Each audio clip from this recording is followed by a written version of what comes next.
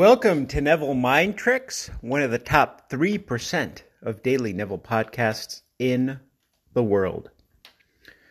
What if you don't have any desires? Desirelessness. Interesting topic. Came across a quote once, paraphrasing. It says that a person will be depressed until their desire is fulfilled. Maybe not. And there's that approach.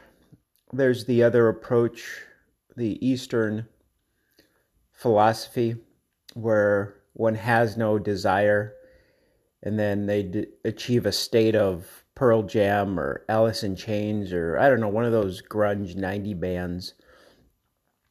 But, so there's that extreme. I don't know much about the philosophy to speak of. But let's talk about Neville and talk about a route that a lot of folks take. And I'm sure you've experienced or seen some kind of variation of this. When one is a kid, they just want to be a grown-up. Oh, I can't wait till I'm a grown-up. Notice kids never want to take naps, but grown-ups wish they could take naps. Kids always want to be a half. So if a kid is 7 years old, hey, how old are you, little Susie, little Timmy? I'm 7.5. Once an adult reaches a certain age, they usually round down. How old are you? I'm 30. Oh, how old are you? I don't know about the younger crowd. I don't know if they still say they're 21, 25. Maybe they do. But I think it's round up till like 21. And then it's kind of round. The older you get, the more likely you are to try to round down. And then maybe you don't care. But then you can't wait to get into high school and then graduate high school. All right. And then once you're in high school, some folks just want to get out of their one-horse town, not really realizing that they're taking themselves with them. But that's what they want. And then once, maybe if they have an aspiration of university, trade school, or just get out of their parents' house. But let's say they go to the scholastic route. Oh, I can't wait till I get my degree and start working in whatever their chosen calling is. Or maybe they don't have a chosen calling. Maybe they have a figure, a sum that they want to make per year. And once they're making that sum, they want to get more money. Maybe they want a different role in the firm or concern that they're working for. Maybe a different firm or concern that's similar to the one that they work at, but is rumored to pay more money, opened up next door on the other side of town, and then the desire is to work there. Once they work there and they do enough, their desire is to retire and to do nothing. And then once they do that, maybe their desire is to travel, but then maybe they're in a state of health or a mentality where travel isn't a thing, and then one thing leads to another, and as they say in the old country, that's all she wrote. There's the SP group too. I like picking on them. I don't think I've picked on them for a while. They're single. They just want to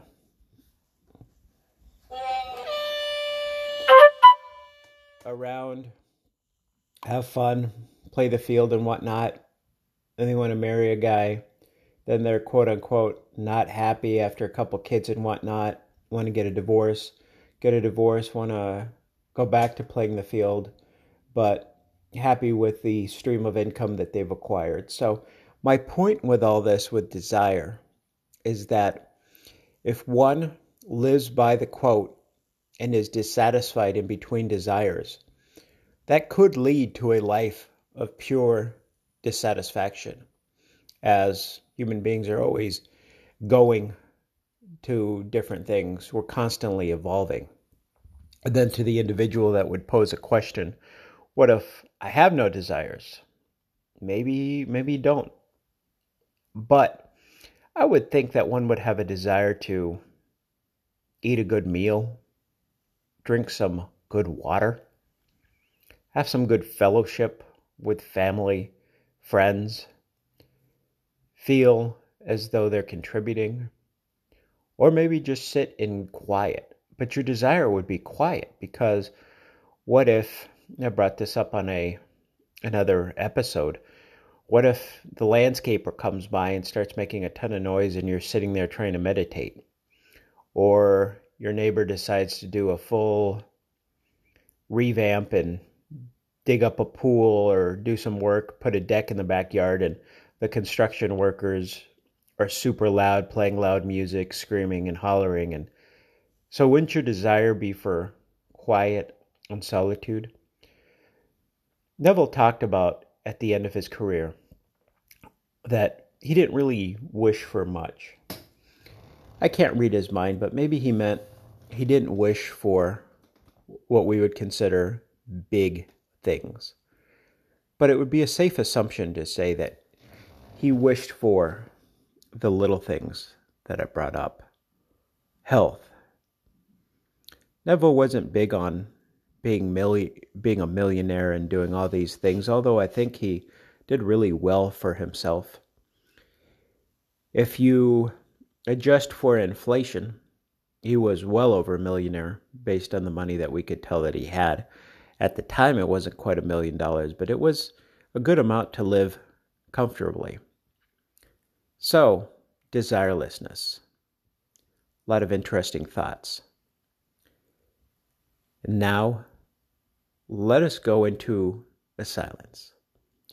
A silence where not only your desires are fulfilled, but where your desires are perpetually increasing and being fulfilled with ease.